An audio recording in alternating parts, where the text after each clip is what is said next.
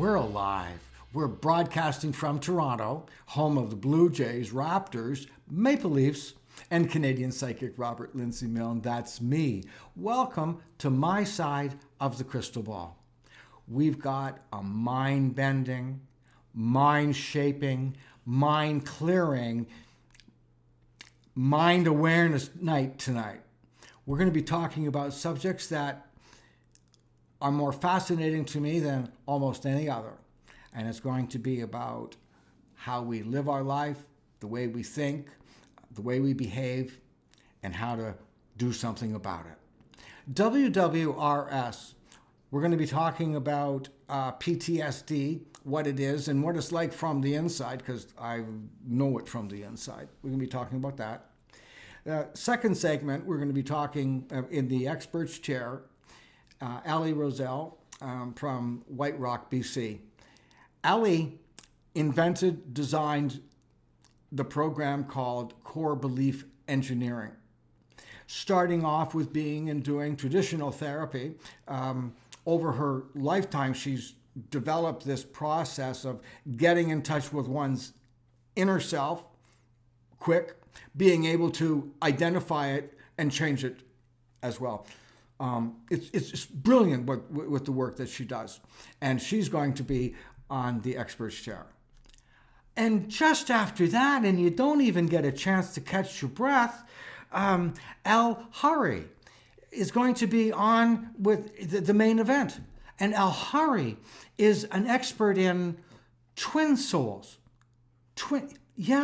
We have a twin soul. And sometimes we could have heard as a doppelganger. That's a great word, right? A doppelganger, a twin soul. And she's going to be talking about how we all of us, everyone on the planet shares a soul, a twin soul, and how that affects.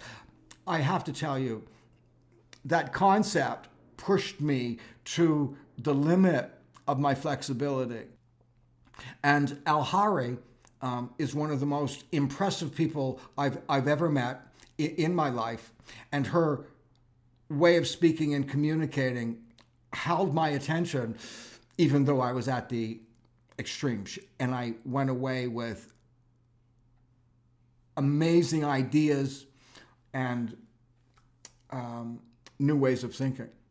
All that happening on my side of the crystal ball. So before we get the old ball rolling, as it were, light the lights in the crystal ball, I've got a couple of things I'd like to ask you to do. If you're watching us on YouTube, please like and then comment. And if you could say something like a good show or something nice or even longer. Your comments are so important to us. It gets us recognized, and then we can keep on doing more shows. And subscribe to our channel. And subscriptions are complimentary. You can find us on Apple and Spotify and pretty much anywhere else you find your podcasts. If you'd like to get in touch with me, I'm still doing readings and consultations. You can find me on www.robertlindsay.com. You can also find me on Facebook, Instagram, and TikTok. And now, without further ado, let's begin one of the most exciting episodes of My Side of the Crystal Ball.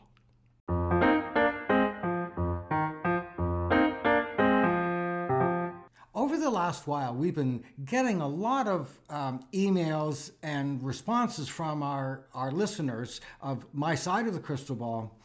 And I've been asked a lot of questions about behavioral work and growth, etc. And one of the biggest questions that I've been asked about is, what is PTSD? Because that's the rage these days, having PTSD. And what is it? What causes it? And how do we live with it? So that's what I'm going to be discussing tonight on What Would Robert Say? But I just would like to do another disclaimer. I'm going to be talking about the concept of how PTSD works. So I'm not going to be dealing with every single detail, every single little organ inside our brain. I'm going to be talking about things in a general way so that people just understand what's happening. Now, I have no formal training in this type of work, so before research what I've said to make sure that it works for you. So, what is PTSD? And PTSD that we hear, post-traumatic stress disorder. Post-traumatic stress disorder. That means that we get stressed out over something that already happened that gets triggered in our mind. That's kind of like what it is. But looking back and doing some research, PTSD is the latest form of, latest way to describe it, PTSD. Once upon a time, it was also called battle fatigue, shell shock, and unfortunately, those poor souls that had battle fatigue or shell shock sometimes would have been called coward as well, because of that PTSD. So what is it that makes us do all these things, and what is it that we can blame on and say, oh, well, I can't do this because I have PTSD, or my PTSD is kicking in? What does that mean? And how does it happen? So I am a survivor of both PTSD and DTD, developmental trauma disorder. Once upon a time, it has a lot of other names, and it has a lot of other connotations. And at this time still, it's often classified as a mental illness. I see it more as a brain injury than actually a mental illness. So how do you get it? How do you get rid of it? How do you function with it? How do you identify that you have PTSD? Well, let's start off with, we have to learn a little bit about the way our brains function, the way our brains are. So our brain can be broken into three different sections. The lower brain, brainstem, and sometimes it's called the reptilian brain. And then we have the middle brain, and that can often be called the mammal brain. And then we have our upper brain, and it's all our big front lobes, right? Because we got the biggest frontal lobes in most of the animals on the planet. And that's up here. And that could be called the analytical mind. It does all the analyticals. So now, the very first part of our brain to develop was right here, the brainstem. And that is the most powerful part of our brain. And it has the control over what goes on in our body. And the lower brain, it has no thought. It has no awareness of anything else other than staying alive. It has no language. So it doesn't communicate. And if you look at reptiles and you see how they might be in a group, but really they don't have any pals, they don't interact, they're also cold-blooded. And they're just focused on, they're just this one great big survival eating machine. And there ain't anything else. And by the way, crocodiles and alligators have no maternal instincts. So if an alligator's babies just happen to be hatched when the alligator is there, well, that's breakfast and tough luck. There is no intelligence to be able to identify the difference. And that's our middle brain. And that's focused on, our lower brain. And that just is focused on taking care of us, keeping us alive. The next part of our brain, our mammal brain, it And it gets called our mammal because we share in common this mammal brain, and we share emotional needs and behaviors with just about every other mammal on the planet. So our mothers, we nurture our young. We work in packs. We work together. We are involved. We are capable of some learning in the mammal area, but it's about our experiencing our values and our morals and our ways of behaving. That's the sorry, that's the mammal brain. And incidentally, the mammal brain is the second most powerful part of our brain, because it was developed second. And then what makes us humans different than just about, maybe not 100%, but almost all of them, where very few other beings can share this, is our analytical brain, what goes on up through here. And our analytical brain is the one that gives us the ability to analyze things. It gives us the ability to see patterns. It gives us the ability to be logical. And it does something else. It gives us the ability to see the future. Not see the future the way a psychic sees the future, but to see the future because we know that if today is Wednesday, then tomorrow is Thursday. We know that if we get on this highway and we drive at a certain speed at a certain time, we'll get to a certain place. We know that. We know that there was a yesterday. We know that. So we can see the future. And that is so valuable. We can also see the past, and then we can see behaviors. And when we can see behaviors, we can make them different, and we do. There are very few other animals on the planet that do it that way and the way that we do it. It would be wonderful to be in this special part of our brain all the time. We would be like mental giants forever, 24 hours a day. Now, that's basically, the Coles Notes version of the brains. So the brain stem, the middle brain, and the upper brain. And that's pretty much it. And there's a whole lot of other detail and analytical stuff, but we don't need to know that. We just need to know those three things, and basically what each part does. Now, PTSD means that we get traumatized, or DTT means we've been traumatized. So, well, what the hell is being traumatized? What does that mean? Does that mean somebody sneaking up behind you on Halloween and going boo? Does that traumatize you? Well, it could. It doesn't have to, but it could. It just depends. And by the way,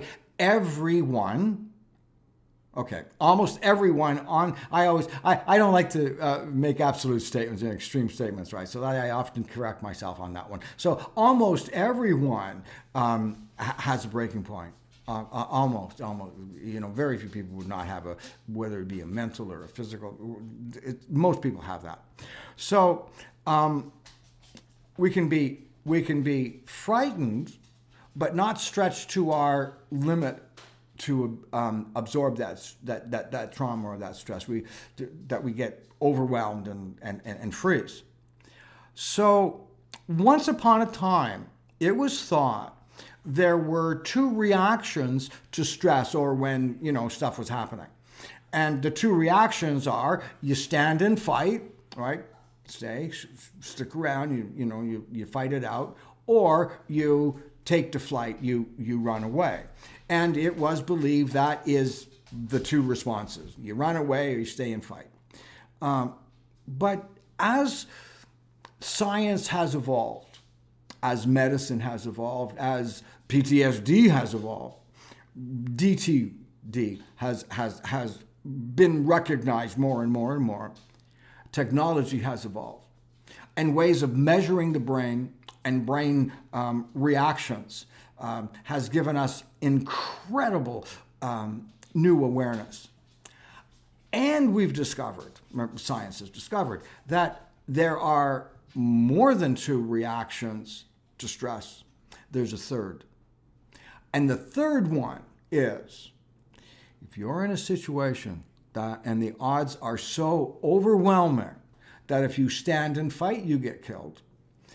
And the odds are so overwhelming, if you stand there and do nothing, you get killed.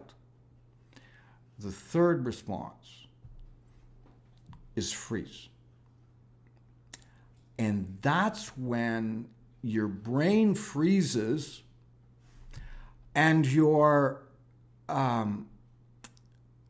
nervous system, your brain chemistry gets permanently altered. And it affects your sympathetic nervous system and your parasympathetic nervous system. It also affects a whole bunch of other things. And I can spend the next, well, I couldn't because I don't know all that. But somebody that really knows the brain and stuff, could spend like the next 5 hours talking about the intricacies of the way the brain works and putting all that all together. What I just want to show you is like the bare roots of it, so you can just understand what happens when you're in that panic mode. You don't need to know what the thalamus is to understand how to get out of a PTSD episode, which is why the ultimate goal is. So we just need to know what's affecting us in that moment. So it affects how our parasympathetic and sympathetic nervous systems react.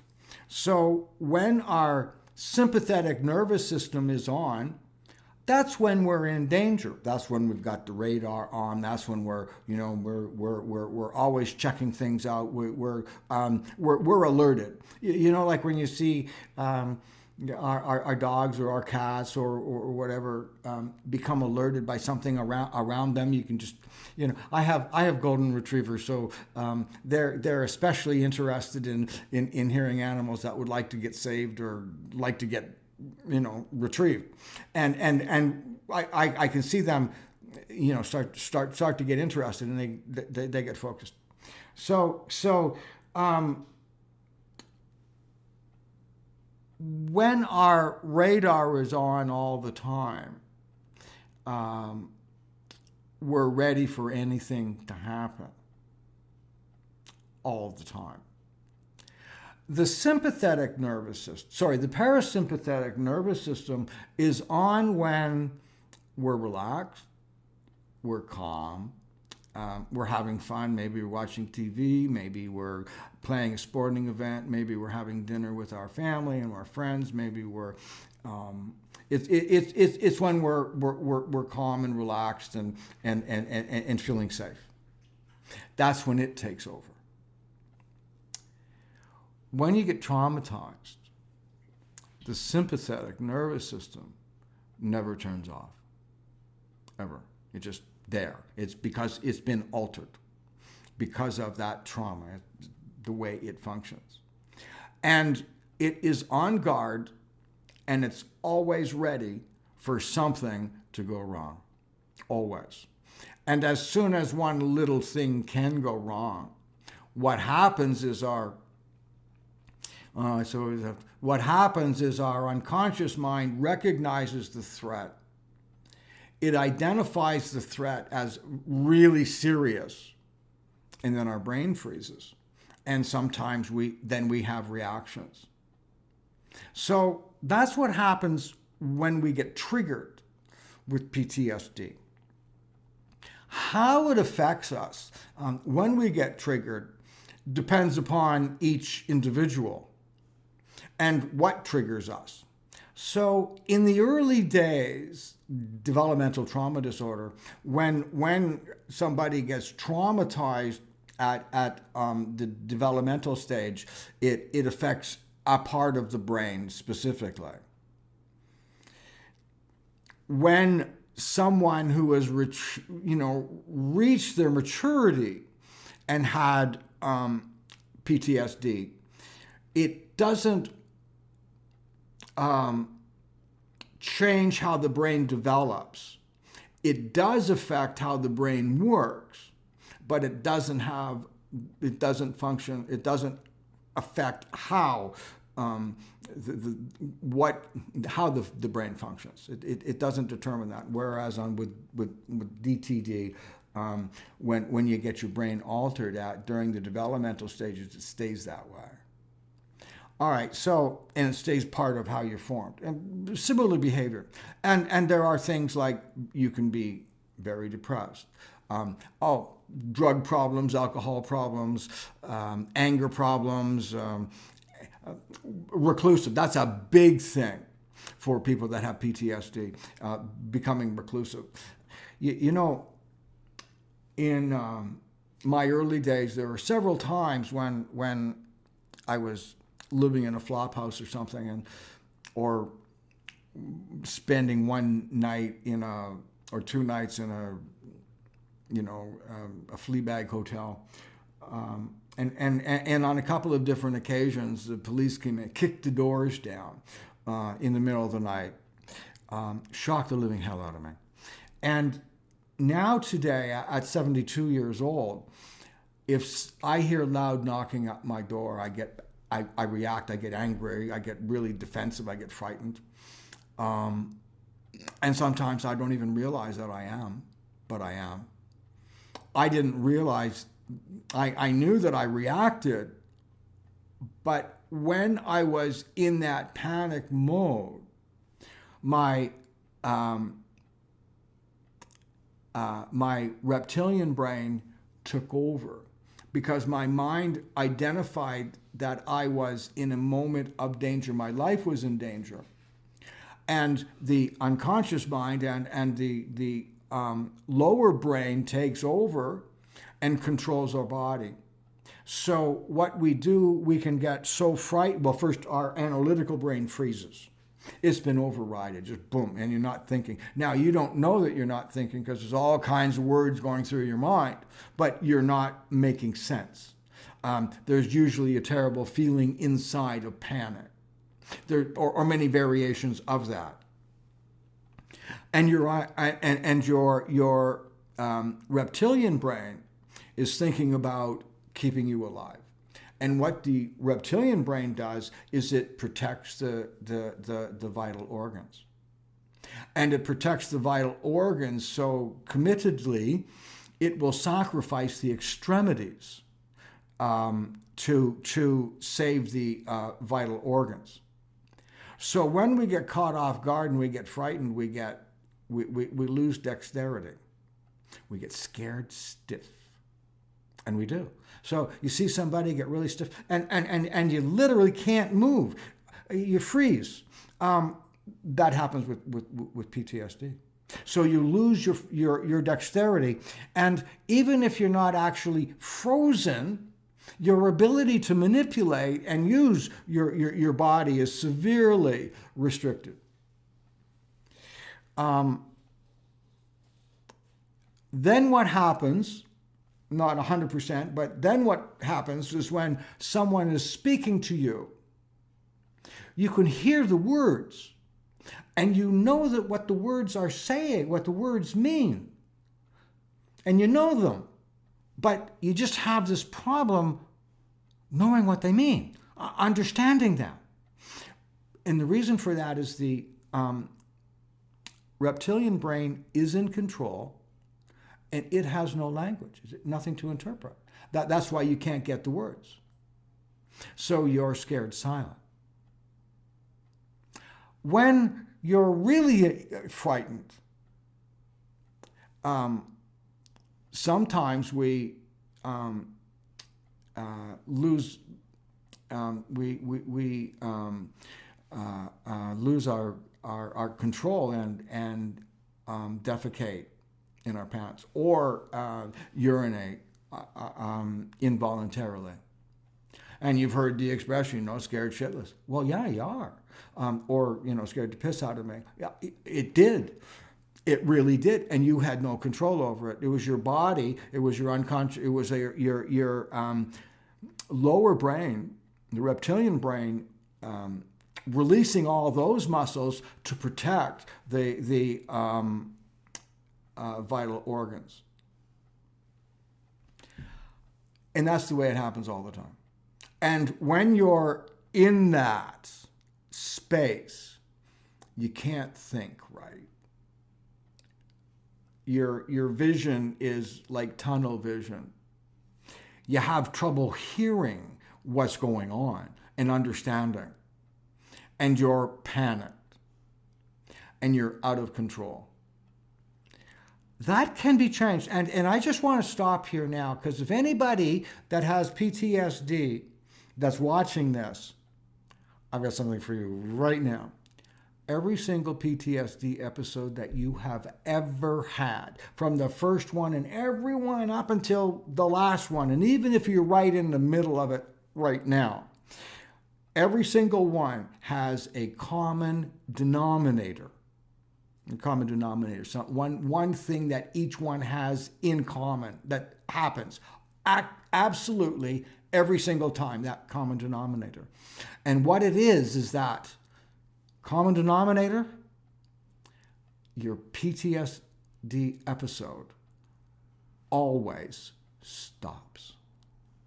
Always stops. It always will stop. Because it has to. You can't keep living for very long under that kind of pressure. You'd blow up. You'd explode.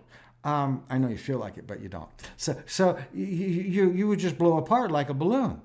So what you've proven right now is that every time you go through it, you always complete it. It always stops.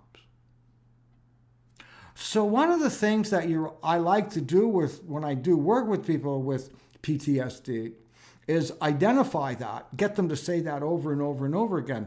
And what happens when our brain freezes? And, what happens here has,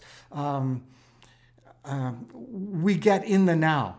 Have you ever heard the expression be in the now or live the now? Or Baba Ram Das wrote a book, Be Here Now. And the theory was regrets from the past, dreams of the future. The magic words of living are here and now. So the idea is to be in the now. Well, the now, if you're having a beautiful lunch with somebody, you're laughing and, you're in a romantic moment, or you're watching a fabulous movie, that's a happy now. You don't want that to end. And one of the things that goes on is that when you are in that now, you can't see the future and you can't see the past. You only see right now. But if you're bummed out, if you're in panic mode, being in the now, because that is the now, being in the now is horrible. And one of the things that you want to do is get out of the now. When you can identify what it's like when you're in the now and you're messed up, and one of the ways to be able to do that is that when you're in a calm state of mind, relaxed, you can think. Think about what it feels like when you're panicked. It has a distinct feeling. And thoughts go around and around and around, out of control. Heart beats fast. You might get a knot in your stomach. A bunch of things. Mad, angry, you want to drink, get stoned. A lot of things, all like that. So when you identify what that feels like, and it takes a while, but when you identify that, and especially when you're talking to yourself or learning when you're not in that panic mode, when you are in that panic mode, though, if you say to yourself, this will end. This will end. And you know it to be true because they've always ended.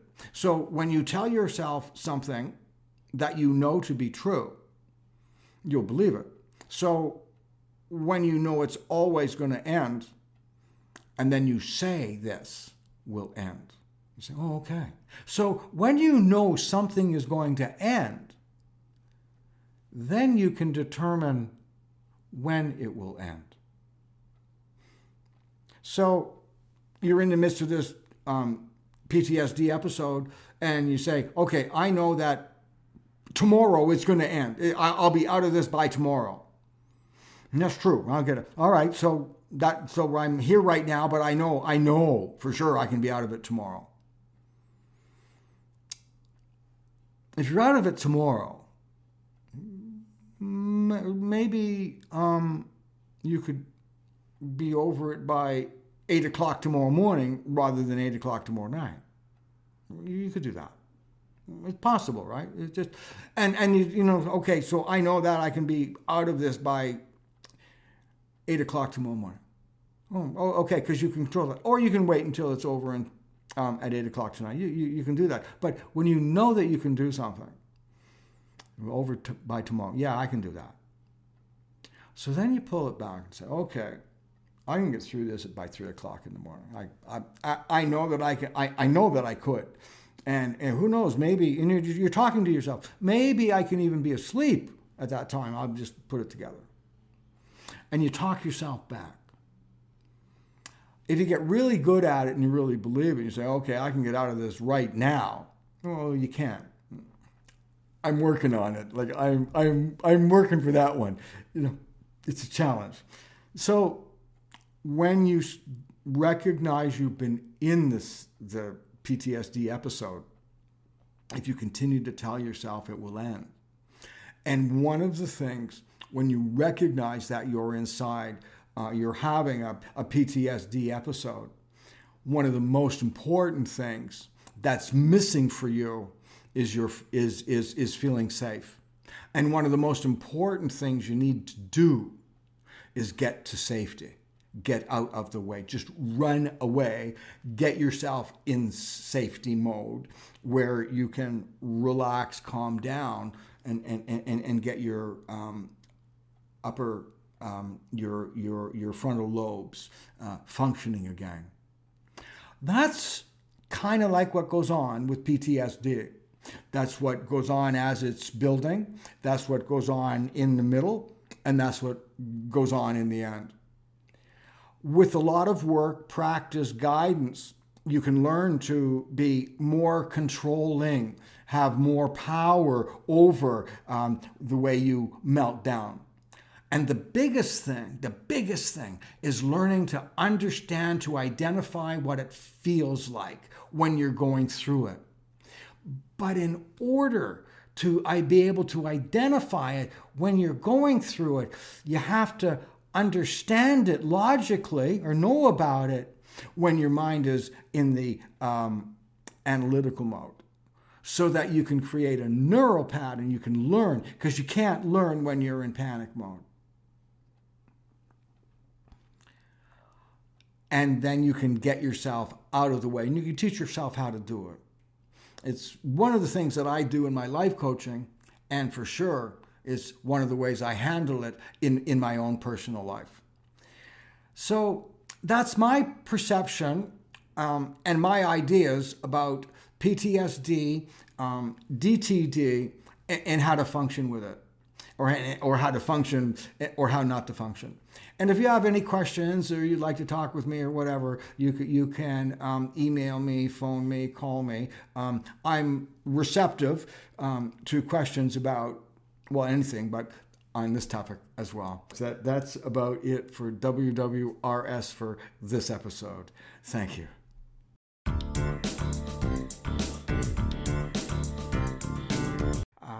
Ali, welcome to my side of the crystal ball. I have been thinking a lot about core belief engineering, wondering about what it is, and also wondering how does somebody create a concept of therapy and just do it. So what is core belief engineering and how did you develop it? Hi, Robert. Thank you for... Oh, good to see you. Yeah, I just get to the point. Right? Just get to the point, Robert, right? Yeah, that's all right. It's good to get to the point. Core belief engineering is the name that I gave to a process that I developed back in the early 80s for transformational change. I myself had been in unsuccessful therapy for many, not on and off for many years, and had mainstream therapy, alternative therapy, basically nothing would touch what I needed help with. And so I started to experiment, and in the process of taking courses and experimenting and exposing myself to all kinds of helpful people, I accidentally cured myself one day, and realized that at that time I didn't think I was going to become a therapist or anything, because I didn't have grief for it. But anyway, I So got can to. I just sort of, Sure. I just want to understand. So you one day, I'm just wondering if this is literal or figurative. One day I accidentally cured myself. I think that's what you said. That's what I said. Oh, okay. So did you really do it like in one day and you were cured? Well, And if you did, could I hear about that? right. It of course it wasn't done. It was Okay. okay. A lifetime was, yeah, okay. The light was turned on Okay. in one day. Okay, so it felt like one day, but when I look back, of course, I'd been working and for years trying to figure out how to solve this and how to end it. It was like it was basically a serious eating disorder, and I was trying so hard, and I was just so captured in it, and so all. Were you, is this all right to talk about? Oh, Were you eating too much or not enough? I was both. I was Oh, doing okay. anorexic and bulimic, and it was for about Okay. 20 years, and it looked like I Wow. would be a lifer. It's really I now see it as an addiction, but it's a serious addiction. It's like sex addiction or smoking or anything else. But I was caught in it, and one day, like I said, this after many years of searching and soul searching and having no results, and everything staying the same, one day I found the the magic the magic golden ball that turned my life, completely changed my life from one path to another. Like, was it like a light going on? Was it like getting Yeah. hit by a cow flap from 5,000 feet? Yes, What was yeah, all of the above. all of the above. It So, really was. okay. What was the secret? Well, it seems so simple and overly simple now, but at the time it was a major. It took me many days and hours to, well, that same day, so many hours to actually make a decision to love myself, Oh, to say I love me, and I that would have been the last thing in my life I ever would have thought about saying or even thinking. And so it just rotated everything uh, wow. significantly inside my mind, inside my soul, inside my heart, and my life never was the same again. And my eating disorder evaporated, although Of I course. went through all the things people go through making these kind of changes. My body had to adapt. I had to fight relapses, but I didn't have any relapses. I just almost did. And but people could see the changes I'd made, and even though they didn't know anything, I'd kept it a big secret. Nobody knew about it. It was like a rebirth. Yeah, it was. It really was. The way Or my being born again. You know, Christians would say it was like being born again. Well, I saw God. I Did you? felt God. The presence was Okay. there with me, Wow. and I knew that I was a divine being, that I was a child of God. It was such an incredibly full, all levels experience, just to decide to love myself. I've tried to help other people learn to love themselves the same way, and it doesn't work the same way for No. them as it did for me. But it Okay. took me a long time of really sitting there just agonizing before I could actually make that leap. Okay. So, but I did understand after about 6, 8 months that how did I do this? Was it just simply I said I love me and everything changed? It sounds sort of trivial, ridiculous, but I realized that I had changed a very fundamental belief. Now, my understanding of beliefs had originally, not originally, but partly came from Seth, from the Jane Roberts material Okay. talking about beliefs, right? The nature of personal reality, just reading about it. And I Wow. realized I changed. That's what I did. That's why that worked for me, is that this very fundamental, even a belief at a soul level, rotated. It just went. And I was just transfixed. I was in Satari for 3 months after that. I was seeing energy. I was having all these incredible Yes. psychic experiences, and my father, who I had been horribly estranged with because I was such a difficult child to deal with. Um, he said, "Ellie, I like how you are." Like he was That's a very, big one. that was him telling me, it's okay now. And we had a Wow. beautiful relationship after Good that. for you.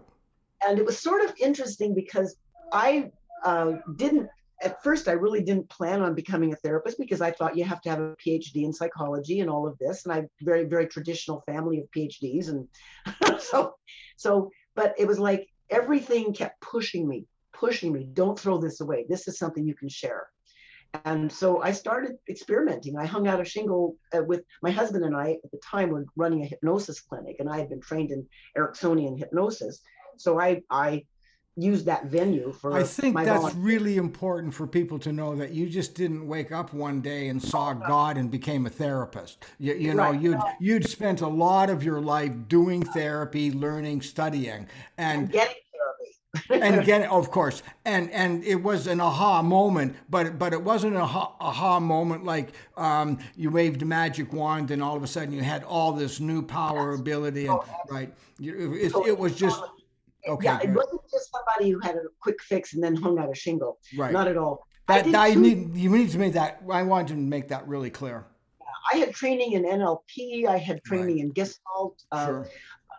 Other things that were a person called Eugene Albright, who's not very well Yeah. known, and plus I'd been jamming with a group of people in my peers in various courses. We've been jamming, trying to just see what kind of Right.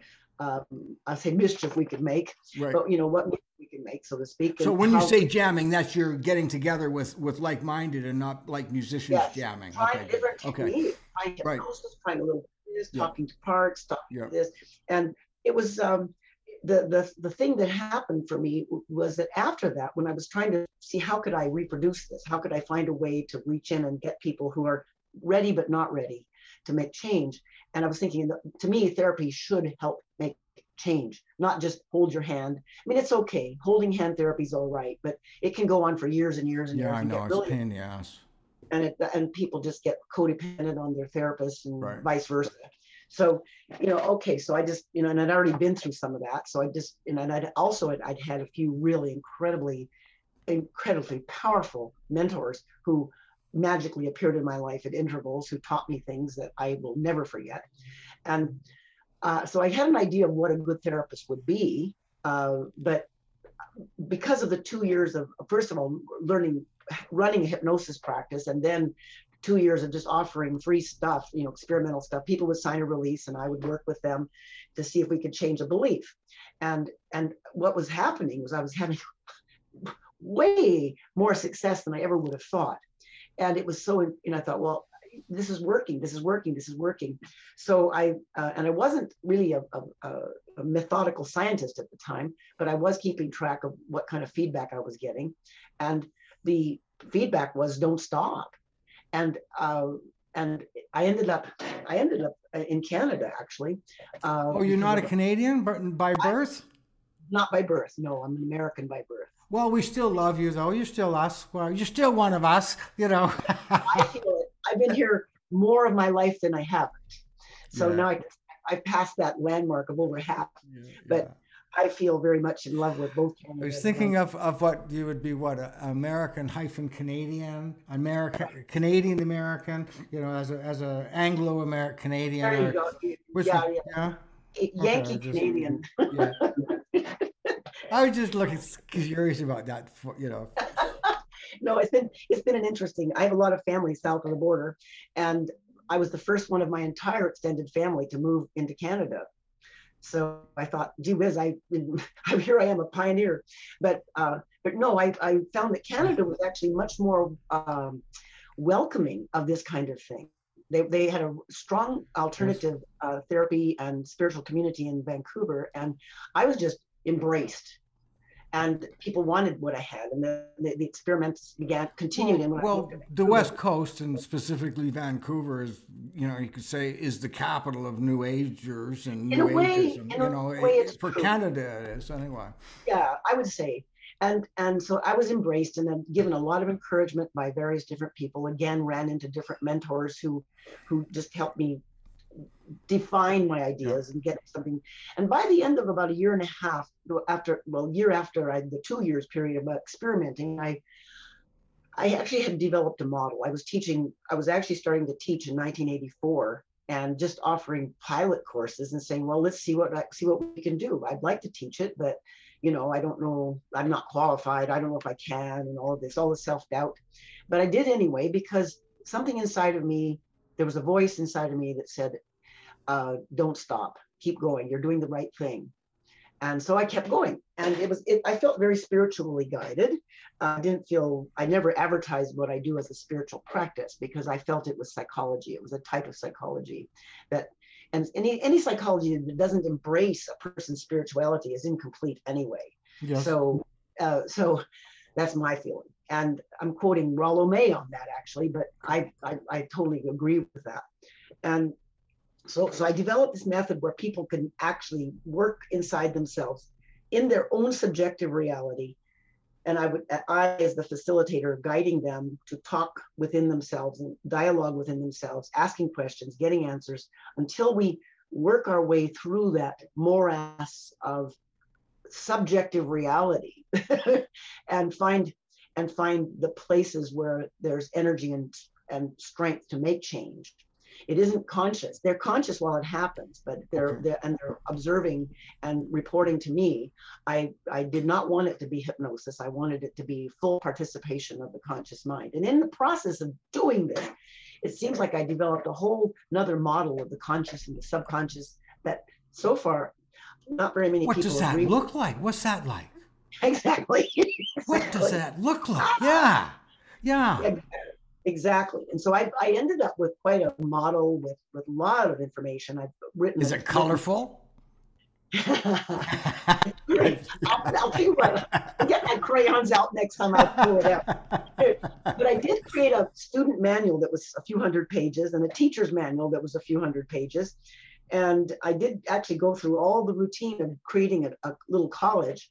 And I ended up getting even accredited. I got accredited with the British Columbia post-secondary people branch of the government. And I certified people. There's still a few around who are practicing. I haven't been teaching since 2012, but I'm still running a private practice. I work with people, and any reason that you stopped teaching is what, you just need time off and or what?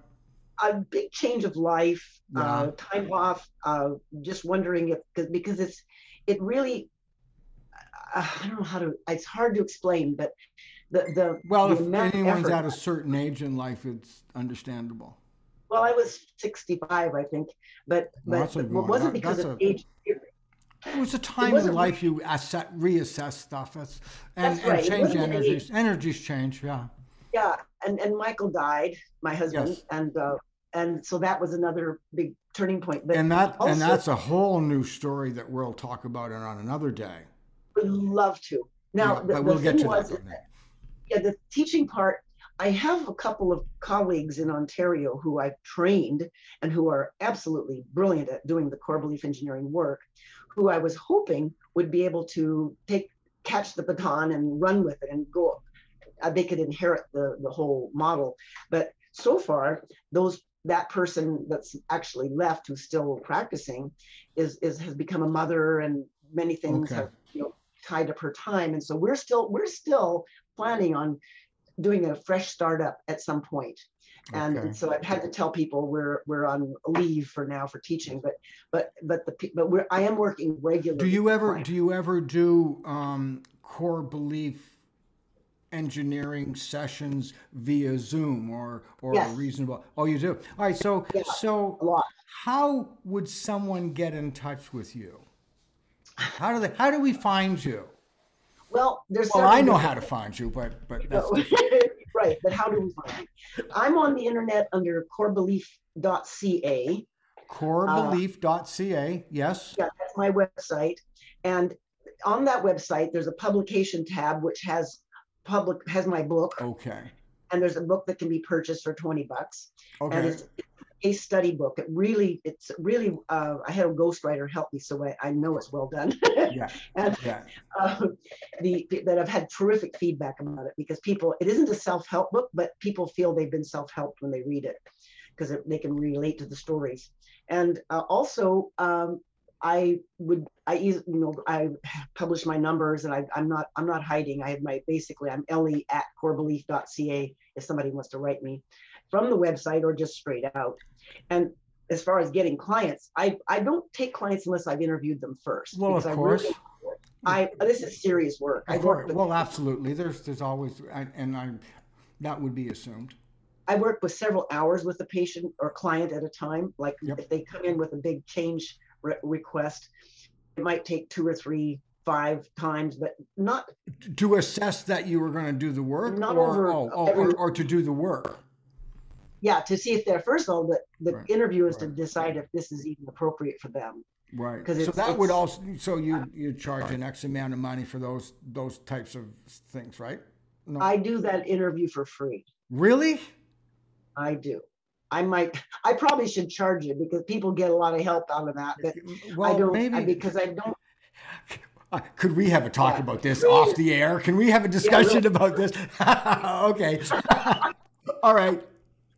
Free assessments, but then after that, the clock goes on. But yeah. All right. So so that's fabulous. A session could be several hours. A session could be several hours. Just so you know, that's not. I'm 1 hour. I'm understanding that. Okay. So, but I think we're going to talk about getting, receiving and giving. Yes. And the balancing of it. We'll have that conversation probably in about 3 minutes from now. So I'd like to say thank you very much for being on, and looking forward to having you back. And something tells me we might be talking about evergreens. I don't know where that would come from, just out of the blue. Strange. All right. Yes. Thank you, Ellie. Thank you. Thank you for having me here.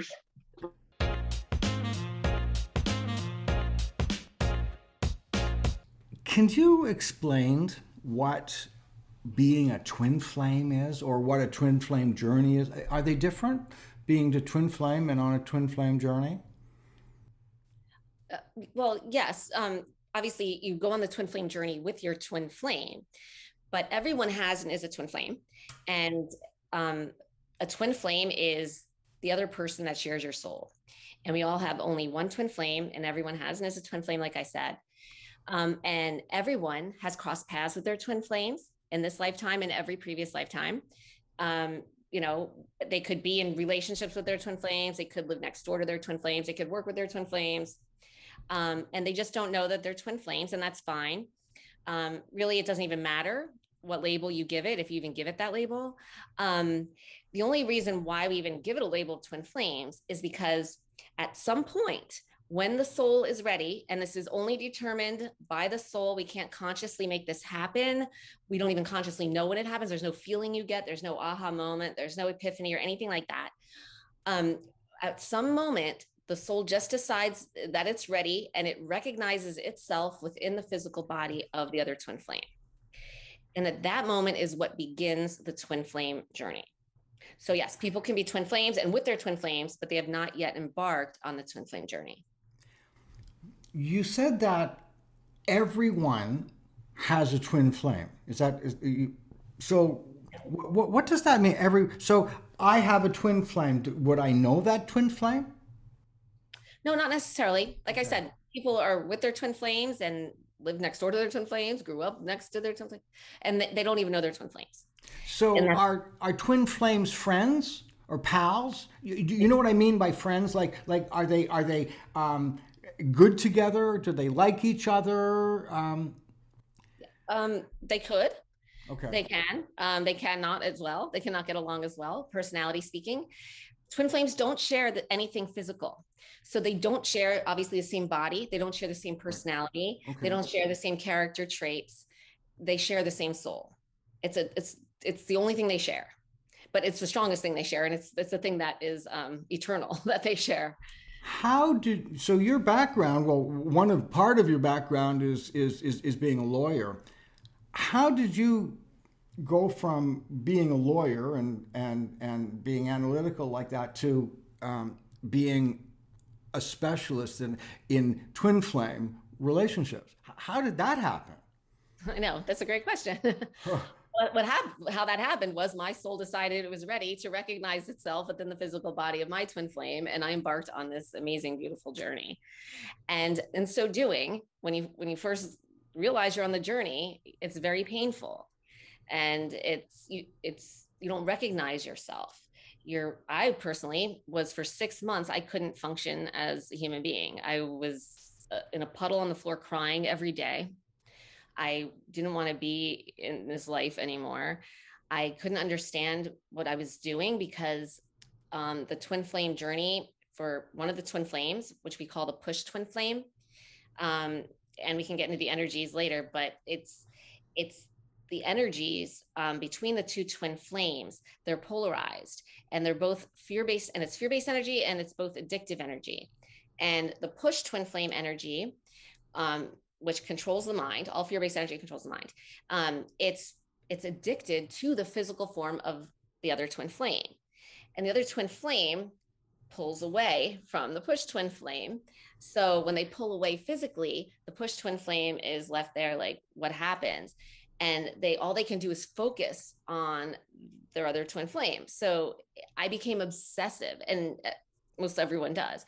You just can't think about anything else, and you're just So by the way, I want to jump in here. So is it always the one who is the push flame, always the push flame, or the one that's being pushed? Can that one that being pushed change the role and say, okay, I'm going to be different about this?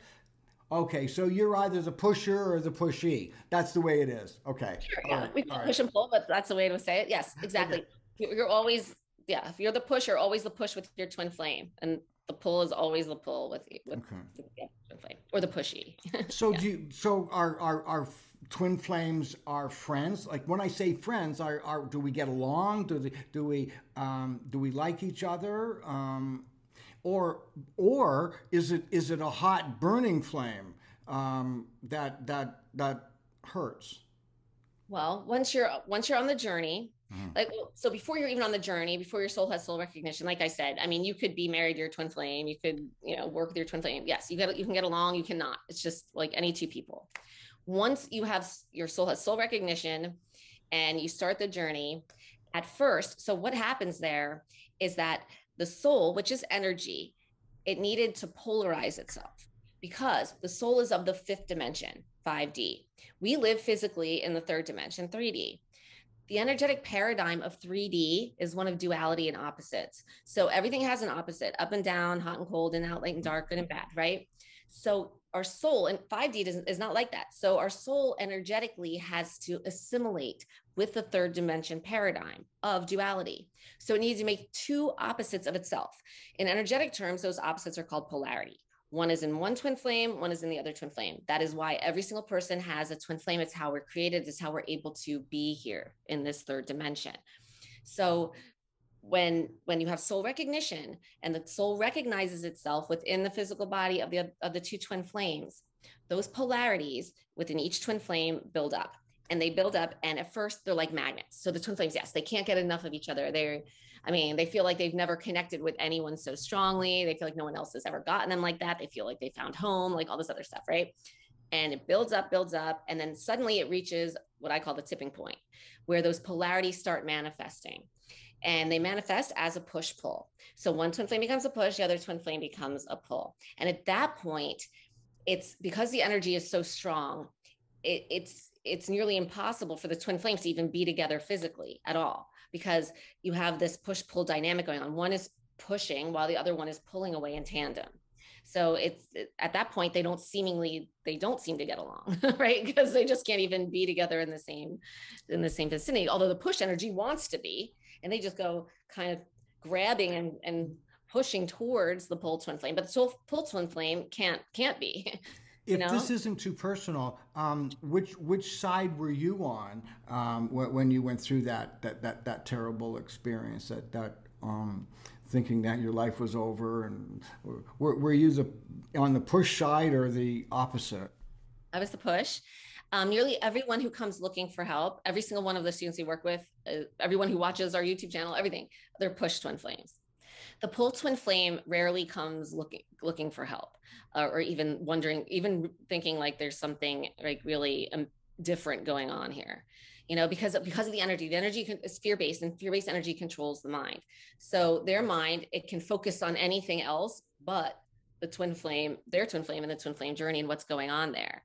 So they're out trying to focus on anything and everything else but what's going on with the twin flame. Whereas the push twin flame can only focus on the pull twin flame and what's going on between them. What's the purpose of a twin flame relationship? What's the purpose of it? It's a journey of self-love. So Okay. yeah, the twin flame, the pull twin flame actually has a role to play, where I say the push twin flame is the one who comes looking for the help. They do the energy work that we teach them how to do, which is actually neutralize the push-pull polarities. But the pull twin flame has a role to play as well. They're not consciously aware of it, but every time they do come back in, because once the push and pull is neutralized, which is, or we call it balance, but that's what we teach. Once that's balanced, then the soul can bring its two physical bodies together again. So it brings the pull twin flame back in. And then at that point, though, the push twin flame then has more fear-based push energy rise up from within them. And this fear-based energy is the denied energetic shadow of ourselves that we would never see if it wasn't for our pull twin flame coming in and showing it to us. Right? Because it only appears when the pull twin flame comes back in. And so our job, which is the point of this journey, is to love ourselves. It's a journey of self-love, because the twin flame is ourself, it's our soul. And so in order to love yourself, you have to know yourself, and you have to understand yourself, and you have to accept yourself without judgment. And so this is a denied part of ourself that we would never see or know of ourselves. And so that's the point of the twin flame and the twin flame journey. The twin flame shows us this part of ourselves that's so deep that we would never have seen. And then we teach people how to love that part of ourselves. And when you love that part of yourself, because it's fear-based energy, the fear becomes alchemized and transmuted into love energy. And that's how you love yourself. That's really deep, actually. That's really. I'm going to have to watch this and process it, Mike, and think about it a whole lot. So, can a twin flame relationship between two very mature people have a positive connection? Or is it one where it's conflict or the opposites, or can it be a balancing in the relationship? Because can that be done? So if both twin flames are conscious enough to know, hey, something's going on, and like come learn how to do it with each other, they can. Yes, we can work with two twin flames at once. It's in my experience, it's extremely rare. It's only happened with one twin flame couple that I'm aware of personally, and that wasn't even with me. That was my teacher was working with them. Okay. Who worked with me and helped me. But I've never personally, in my work, no one's ever come to us in that yet state. But again, though, they'll have to go through the push-pull. I mean, it doesn't have to get where, the pull pulls totally away, but there will have to be the push-pull fear-based energy going on, and they will have to balance that energy, because that is the whole point of the journey. Like I just said, it's like to see this energy that otherwise you wouldn't see of yourself. It's a part of yourself, and to alchemize it into love. So they would still have to do the work. They would still have to balance that energy out.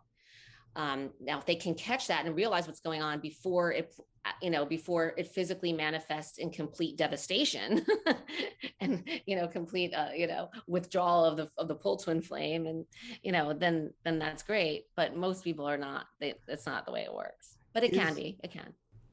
How does somebody recognize they're in a twin flame relationship, or they're on a twin flame journey? How would someone recognize that?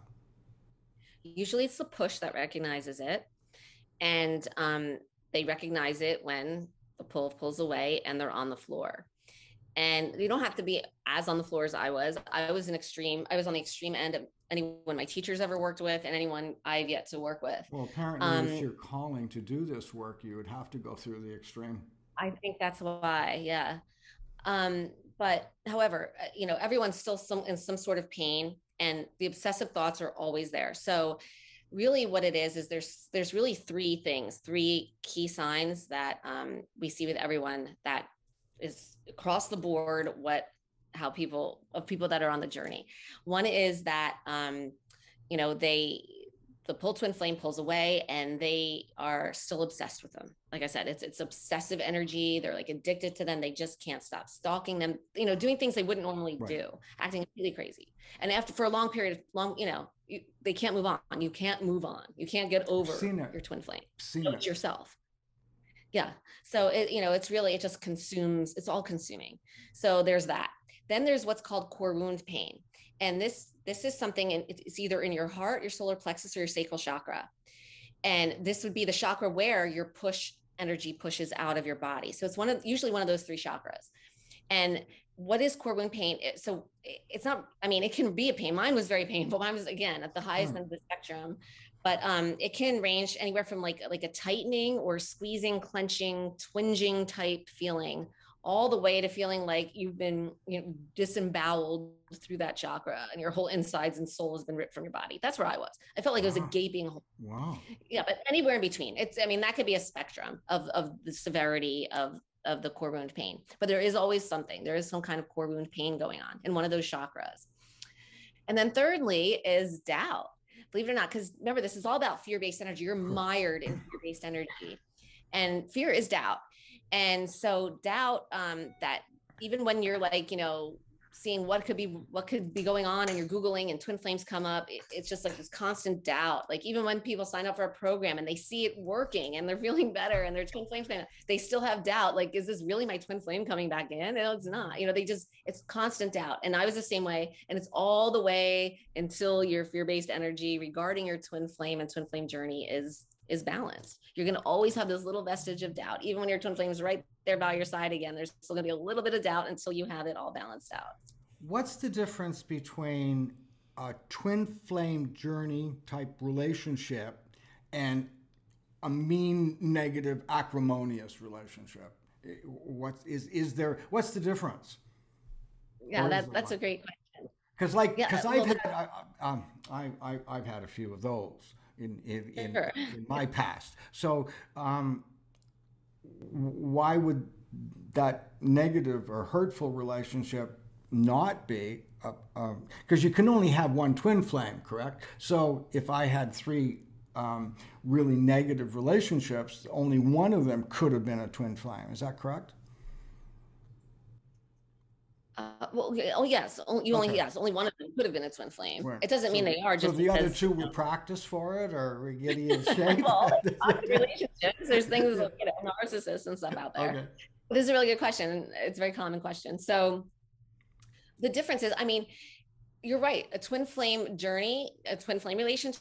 Once they're on the journey, once soul recognition happens. Remember, before, if they're not on the journey, you're just with your twin flame. I mean, you could live together for the rest of your lives. I mean, that's fine without any kind of push pull. But, you know, once the twin flame journey happens and, you know, the polarities start their manifestation of push pull, and the pull twin flame pulls away and the push twin flame is, you know, devastated. It can look on the surface physically, from the physical senses, it can look and appear like it's a toxic relationship. In fact, it can very often resemble like a narcissist codependent type of a dynamic. However, the difference is the intention. First of all, you know, I'm not an expert on, you know, narcissists or anything like that, but from my understanding, you know, they are manipulative, and they, you know, it's intentional. They're intentionally trying to get something from the other person, right? Like they're, whatever it could be. The pull twin flame, although it might look like, you know, oh, they left, or they're coming back and leaving again and coming in and out, they're not doing it like with an intention to hurt anyone or get anything. In fact, when in the act of pulling away, the pull twin flame, because remember that controls them, they can't even focus on the push twin flame or anything that's going on. They just feel like they have to get away. They feel like they're being like controlled and smothered, kind of. So like they can't breathe. So they just know they just have to get away. So the last thing they're trying to do is take something from the push twin flame, or, you know, manipulate them to get something from them, or want to come back around at that point. It's not like that. It's not intentional like that. It's, this energy is just doing everything, and it's pulling them away. And all they know is they have to get away. They just feel this, they have to get away, and they don't want anything to do with that situation at that moment. So it's different in that way. In the soul, the twin flame relationship that you were in, and you talk about how devastating it was through that period, to the point where you know, you were considering, you know, completing your life. What got you out of that? Like what pulled you back to off the edge of the ledge?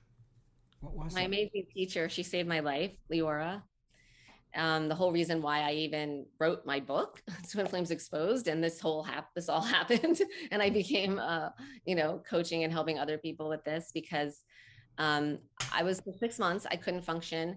I had a consultant, and this was 8 years ago. So even in spiritual circles, twin flames was not, you know, even a keyword or buzzword. I'd consulted many, like 13 different spiritual advisors, psychics, a voodoo mambo to cut the cord, all this other stuff, just to, you know, try to move on, try to stop my pain.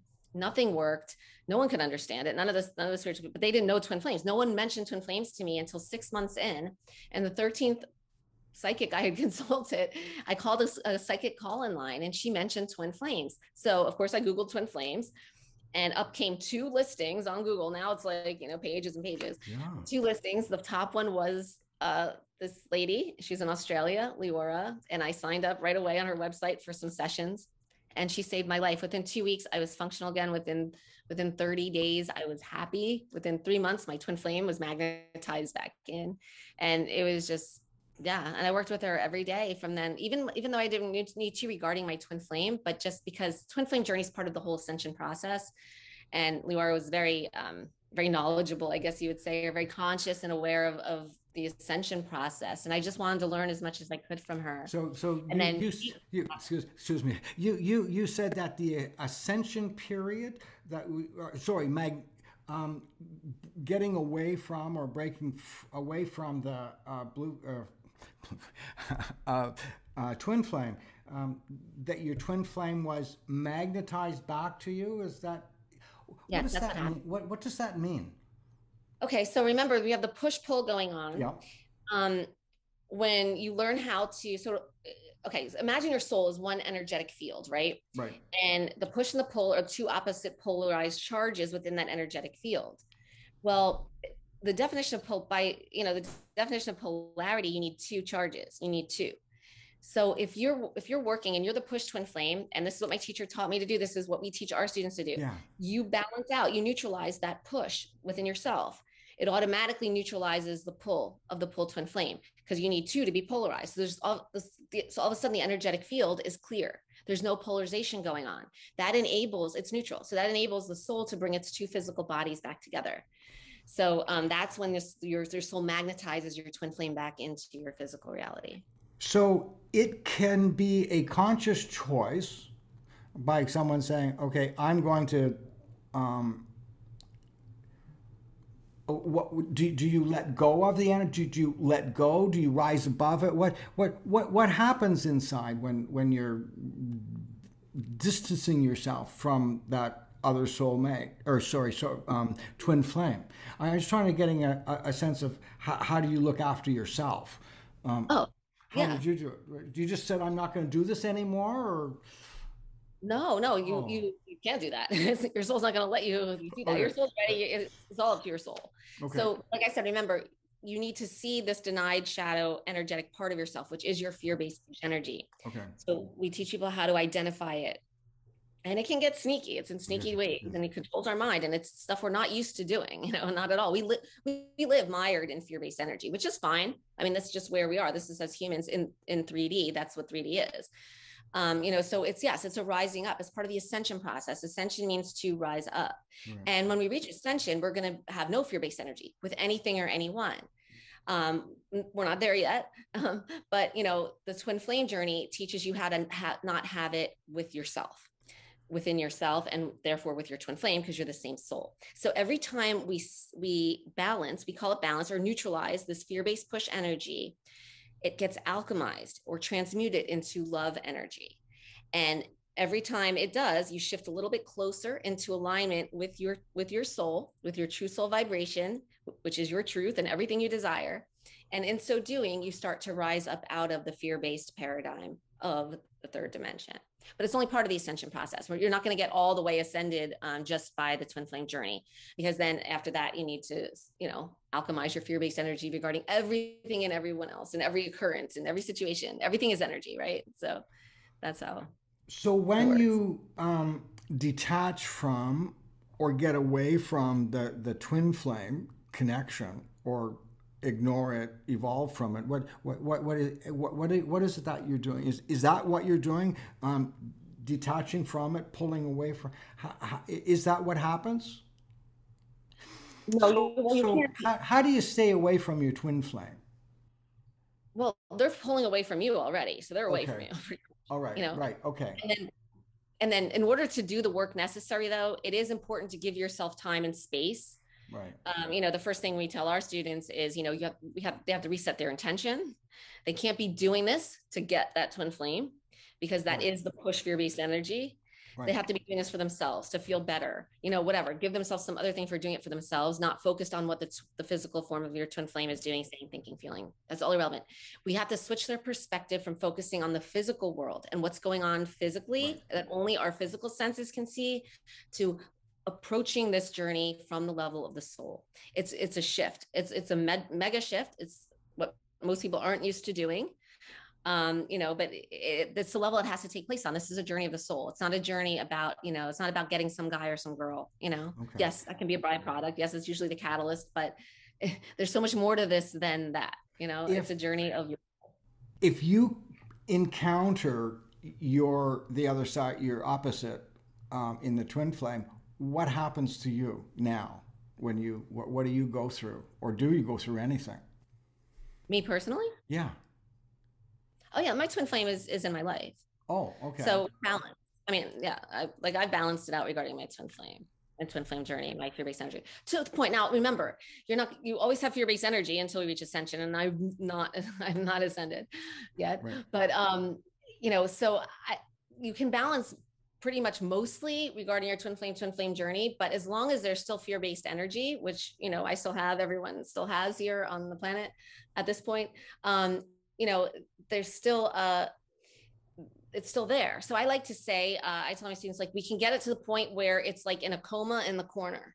Okay. But that doesn't mean it's impossible that it could never wake up again, right? So that's where I'm at. But it's a different relating experience. It seems like it's like an addiction on the spiritual level, that you have to keep doing it until you learn it or rise above it. That seems to be like it, doesn't it? I mean, it's the soul's journey. I mean, it's why we're here. Right. Okay. Why we're here in every lifetime is eventually for a soul to get advanced enough to reach ascension. Right? Like probably the next lifetime, many of us will be reaching ascension. I was thinking in terms of changing our behavior would be much like getting past an addiction or an addictive behavior. Yes. Or not. It's not. We've had so many people that go through, that we work with, that have been able to kick addictions, overcome addictions, and right. We've had people who've already done that and, been in recovery, and they said they wish they knew this before they even went through recovery, because they said this is just so much easier. It is, because you're bouncing out your fear-based energy. Your fear-based energy is what's addictive. Fear is very addictive energy. I mean, and it's only here in the 3D. But I mean, everyone knows this. Politicians know it. The media knows it. Newscasts know it. I mean, that's why people, keep tuning into stuff. It's very addictive energy. It plays on people's fear. Anything that plays on people's fear is addictive.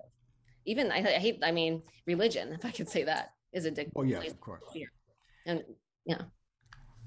If somebody were in a situation, how would somebody be able to identify? What would you say to someone right now that's in that situation? How they can identify it, and what can they do about it? Okay, well, you'll be able to identify it the the In them or best way. the patterns they're in. Yeah. Uh, okay, so let's talk about patterns. Yes, that's a Of good one. course. So there's two common relating dynamics that happen once you're on the twin flame journey. One is the pull twin flame pulls away and ghosts. Done, cuts you off, blocks you, All tells right. you never to contact them again, get out of their life, whatever, gone.